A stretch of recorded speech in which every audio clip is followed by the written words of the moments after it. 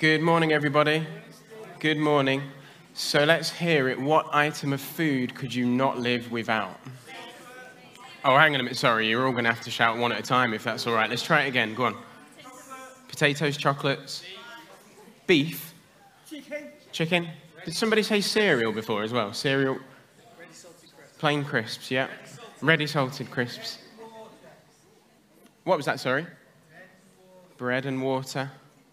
I heard something over here just then. What did he? Eggs. Rice. Quite a few answers this week. I like it. Good. Well, before we go into my answer, I should just say my name is Steve. For anyone who I've not met before, it's great to meet you. And also it's great to have people joining us online today as well. It's a very dramatic and drastic question, isn't it? Like, what item of food could you not live without? I think if I'm going to go for a healthy option, I'm going to say fruits, because I love fruit. But if I'm going to be honest, it would probably be fried chicken. But again, it's very drastic, because I absolutely could live without fried chicken. Or honeycomb as well. I love like chocolate honeycomb. In fact, I probably couldn't live without fried chicken. My wife is saying that's true. We're in a series at the moment called Rhythms. And in this series, we're looking at regular patterns for how we can connect with God. And so we're doing this by journeying together through part of what's called the Sermon on the Mount, which is a collection of Jesus' teaching that was given to us. And so as we look through this, we've been looking so far at prayer and we've looked at forgiveness. So the rhythm of prayer and the rhythm of forgiveness. This week, we're going to look together at the rhythm of fasting. The rhythm of fasting. Now, I wonder what words spring to mind for you when you hear that word fasting. For me, I think fasting is hard. It takes a lot of effort. And I often will find myself thinking, but how can I cope without fried chicken? I can cope without fried chicken. You need to know that, by the way. But my mind instantly starts to think about what can I cope or how can I cope without those things. And I also appreciate that there is an irony of talking about fasting on the day that we're having Sunday lunch together. So after the service today, if you didn't know, we've got Sunday lunch together. Some of you will have booked in for that. I know there's an irony towards that. And actually, when I was preparing this message, I'm currently training for a marathon. And on the day that I was preparing this message, I was doing something called carb loading, which basically is just a great way of saying you can eat what you want for a day because you've got to make sure you've got as many carbs in your body ready for a long run the next day. And so it was a strange day to be preparing a message on fasting, right? But as we talk about fasting, there's something about me that instantly thinks about food, which I think might not be the point of fasting, right? When I was 18, I was on a gap year at the church here. And that was really the first time I had any experience of fasting, because as a gap year team, we would spend every Tuesday fasting together. So we would commit to giving up our lunch on a Tuesday, and we would fast together on a weekly basis. But here's what happened when we did that. We were all really miserable. And we couldn't wait for the evening meal to come. So much so that our evening meal was typically at about 5:30, 6 o'clock. And on fasting days, we would have our evening meal at 3:30. That was really the general gist of how I felt fasting went for me at that stage of life. And I think that in some way reflects a kind of problem with what many followers of Jesus might have experienced with fasting, which is when fasting focuses on what we give up, I think it distracts us from what we can take up. So I think the problem with fasting is this, that when fasting focuses on what we give up, it distracts us from what we can take up. Fasting isn't supposed to be a holy hunger strike. It's not about being miserable and longing for your next meal. Fasting is about giving something up, but it's about giving something up in order to spend more time connecting with God. But when our focus on during fasting is on what we have given up, then it distracts from what we should take up, which is spending that purposeful time with God. there's lots that we do in church that probably looks quite strange to other people, right? You're aware of that, aren't you, by now? Like, a few times a year, water appears in the stage and people walk up in their shorts and t-shirt and they get a big dunk in the pool and then they come back up and everyone's cheering and they walk across the stage dripping wet, waving at everyone. Like, it's a bit weird, isn't it? Yeah, we're aware of that. Like communion. Like, every other week we come together and we pretend that we like this little thing that tastes like paper. Anybody else think that the wafer tastes like paper? And we have this shot of juice together. It's a bit strange, isn't it, at times, the things that we do in church. But I think that fasting actually is probably not that strange a thing to the world and society that we live in, because many people fast, right, for different reasons. People fast for medical reasons, people fast for dietary reasons, and people fast for religious reasons. It's a common rhythm for many people.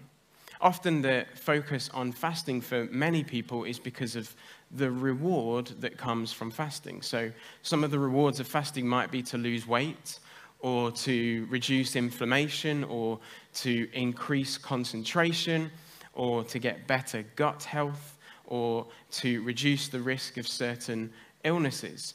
Like, people fast in many different ways, and oftentimes people would see that there is a reward from fasting. Different religions fast, and for them the rewards might be some of these things: to regain focus, to recharge their spiritual batteries, and some religions see it as a way of gaining forgiveness. Obviously, we're about to, this week, mark a time in a Christian calendar called Lent, which is about giving something up for a 40-day period of time. I love the fact that starts with feasting on pancakes first, though. We've got to do that first, haven't we? But for many people, it's common to see this link between fasting and then there being a reward. And I believe that Jesus would say the same to us too today. So we're going to read the next part of the Sermon on the Mount together, which comes from Matthew chapter 6, verses 16 to 18. And let's see what Jesus says about fasting. Jesus said this: "And when you fast, don't make it obvious as the hypocrites do. For they try to look miserable and disheveled, so people will admire them for their fasting. I tell you the truth, that is the only reward that they will ever get." So the reward here for those people is people's public approval. Aren't they amazing for fasting? But Jesus says, when you fast, comb your hair and wash your face. Great advice in life. Then no one will notice that you are fasting, except your Father, who knows what you do in private. And your Father, who sees everything, will reward you. Let's just pause on that verse for a moment and just think a little bit about the context of who Jesus is talking to in this Sermon on the Mount. Jesus' kind of audience, if you will, was essentially Jews, Jewish people. Mostly, if not all of them that were listening to him, were Jewish. And so there's some context here and some familiarity with fasting, because fasting was a large part of the Jewish lifestyle. And we see different examples of it throughout the Old Testament of the Bible. One of the first examples we see is something called a partial fast. And a partial fast is where you give up some elements of your diet. So you don't have to give up everything, but you give up some elements. And an example of that would be Daniel. In Daniel chapter 10, you can read about that. Daniel took part in a 3-week period of mourning where he ate no meat and he drank no wine. And so often you might hear about people referring to something called the Daniel fast. Then you get the absolute fast. And so this is, as the word would suggest, this is where you literally give up everything during what is often really been an urgent time. So people have given up all food and water in order to discover God's leading. And an example of that would be Esther. Esther, as an example, did an absolute fast for 3 days during a period of national crisis. And I would encourage you to read up on that story. It's an amazing example of fasting. We're talking today about what Jesus talks about, and he really is talking about fasting being a private thing. And so in the Bible, we hear about private fasting, but also there is corporate fasting where the people of God come together to fast. For example, the Day of Atonement, which you can read about in Leviticus 23. This was an annual thing where the Jews would come together and they would fast together as a community.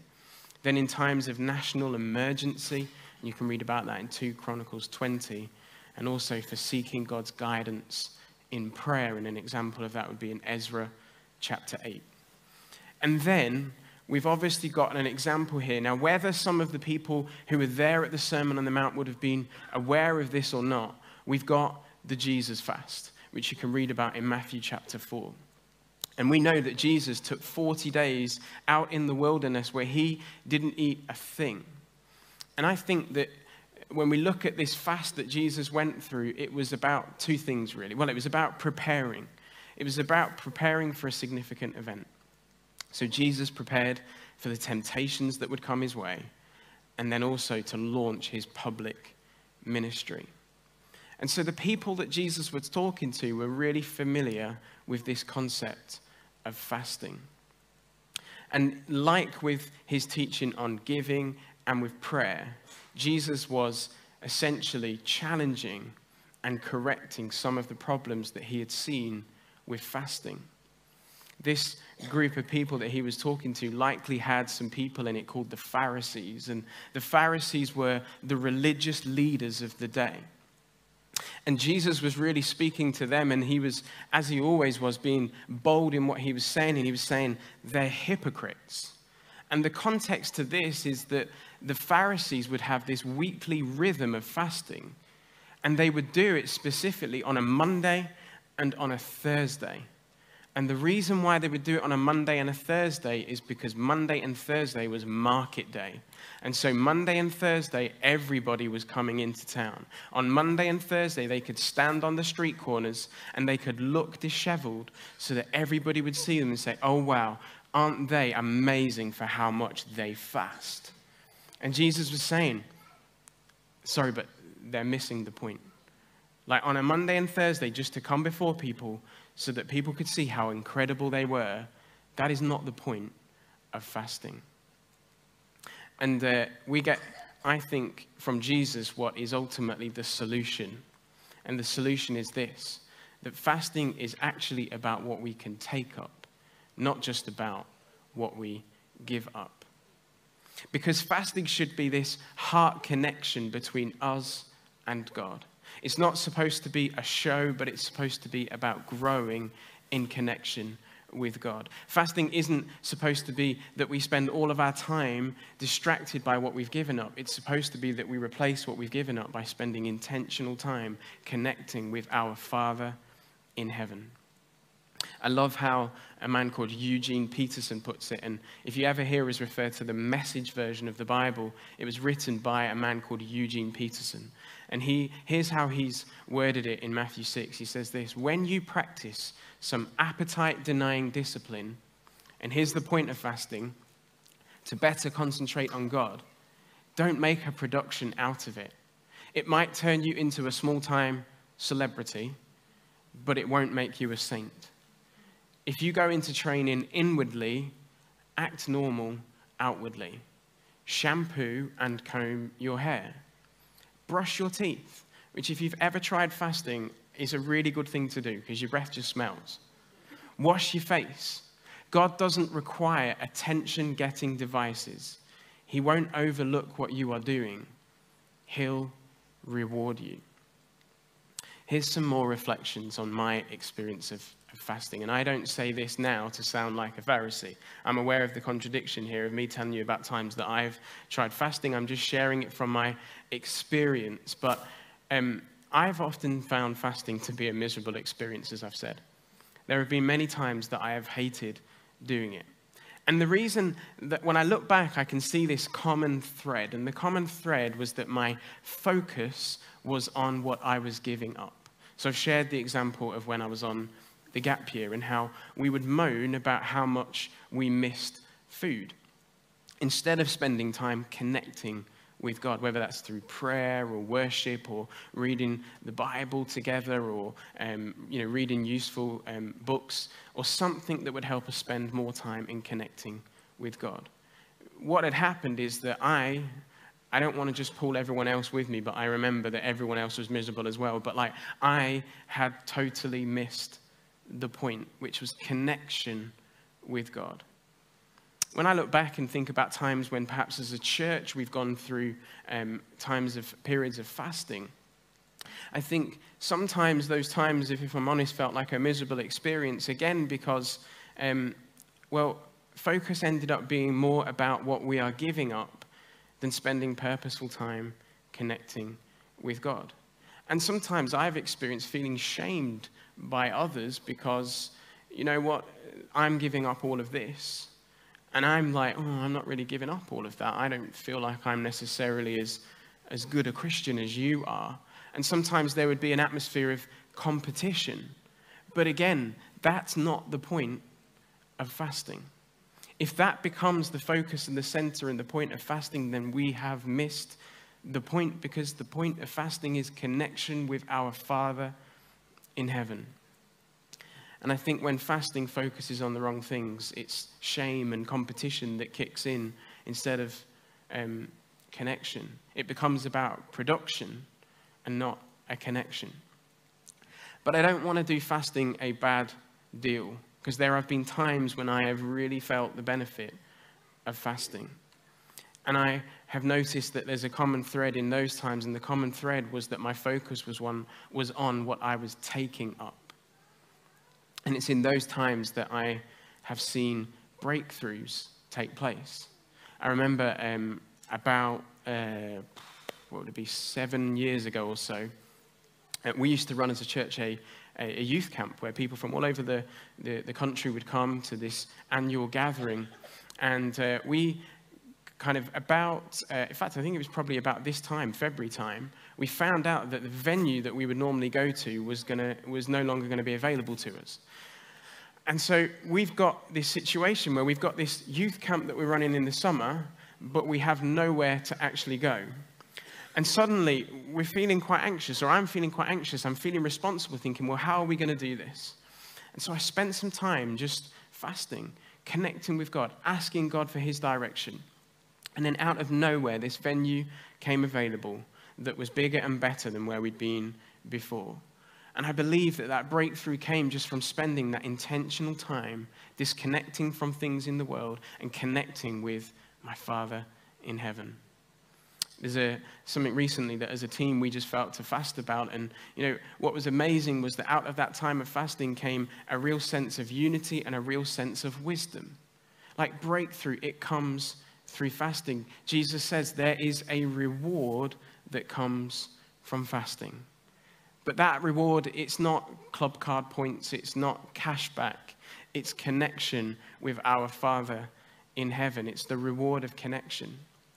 That reward could be breakthrough that we need so desperately. That reward could be God's provision.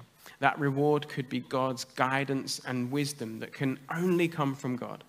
Have you ever had that time where you just get this wisdom and this guidance and you think, well, I definitely couldn't think that up on my own. That must be from God.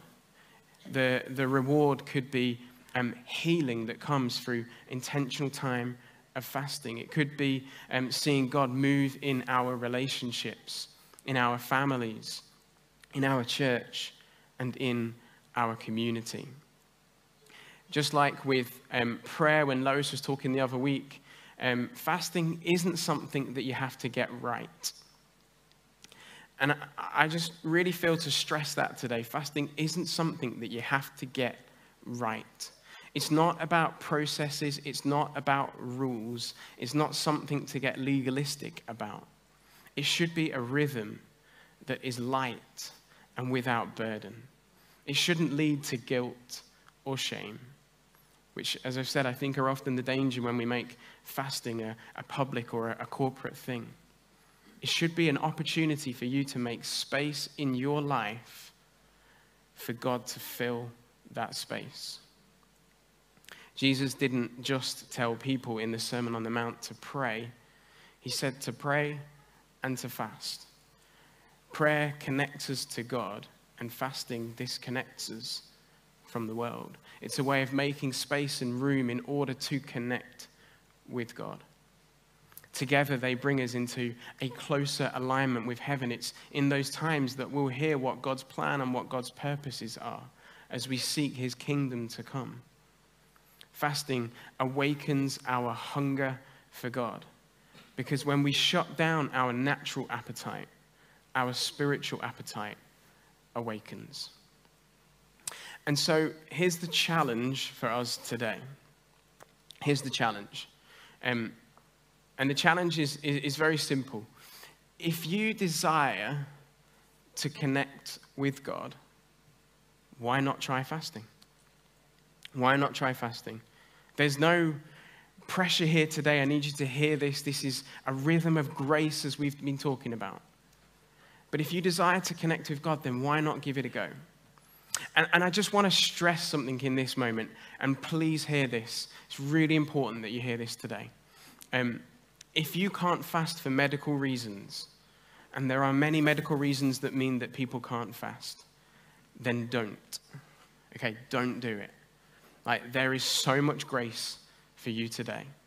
If you can't fast because food is a difficult and complicated thing for, again, many reasons, then don't. Like, please don't. Think that through very carefully. There is grace for that today. It may be that fasting might not be a food thing for you. Maybe fasting is about perhaps giving up gaming or social media or reading the news or online shopping or knitting or watching TV or working out or whatever it might be. Anything where you could just take half an hour just to give something up as a starting point and say, today, I'm going to deliberately, intentionally spend more time connecting with God. But don't focus on what you're giving up. Focus on what you are taking up in spending more time connecting with God. The challenge, I would say, is this, start small. If fasting isn't a rhythm in your life, then start small. No need today to dive into a 40-day fast like Jesus. I remember he was Jesus for a reason, and it's probably not going to be straightforward for you just to dive into that this week. But if fasting is something you think, you know what, connecting with God sounds good, I could do that. This week, I could give up half an hour of Coronation Street just to spend more time just praying and talking to God and connecting with God and reading my Bible. This week, I'm going to put down the games console just for half an hour. Pick it back up afterwards if you feel you need to, but just to connect with our Father in heaven. There might be things at the moment in your life. Sometimes fasting comes from a place of desperation, and that's a good thing. It's a way of just saying, God, I just need to put this part of life down right now just to connect with you in this moment. Sometimes fasting, like we said, it comes from a place of preparation where we just need to lay things down just to spend intentional time connecting with God so that we're ready for this next season in life, whatever it may be. But I just want to challenge us all today. It needs to be a rhythm that focuses on what we take up, not just what we give up. And so what are you going to kind of put in place as a way of just intentionally spending time connecting with God? However it is, I just want to encourage you, it's worth a go. It's worth a go. And maybe it might become a rhythm in your life where you begin to see God moving in your life on a regular basis. I'm done. I have nothing else to say. I'm going to stand to your feet, church. And let me just ask God to help us. Father God, as we seek just to perhaps pick up this rhythm of fasting, God, would you help us? God, that ultimately it would be a rhythm of connecting with you. God, that as a church, we would just see our lives grow in connection with you. God, that we would begin to see changes take place in our characters, in our hearts. That, God, we would see breakthroughs in places that we've not seen breakthrough for years, that we've been longing to see breakthrough come. God, that we would see breakthrough in our community. God, that we would see a change in our church, in our family lives, in our marriages, in our children, God. God, in our community, in our town, God. Wherever our community is, whatever and whoever we represent.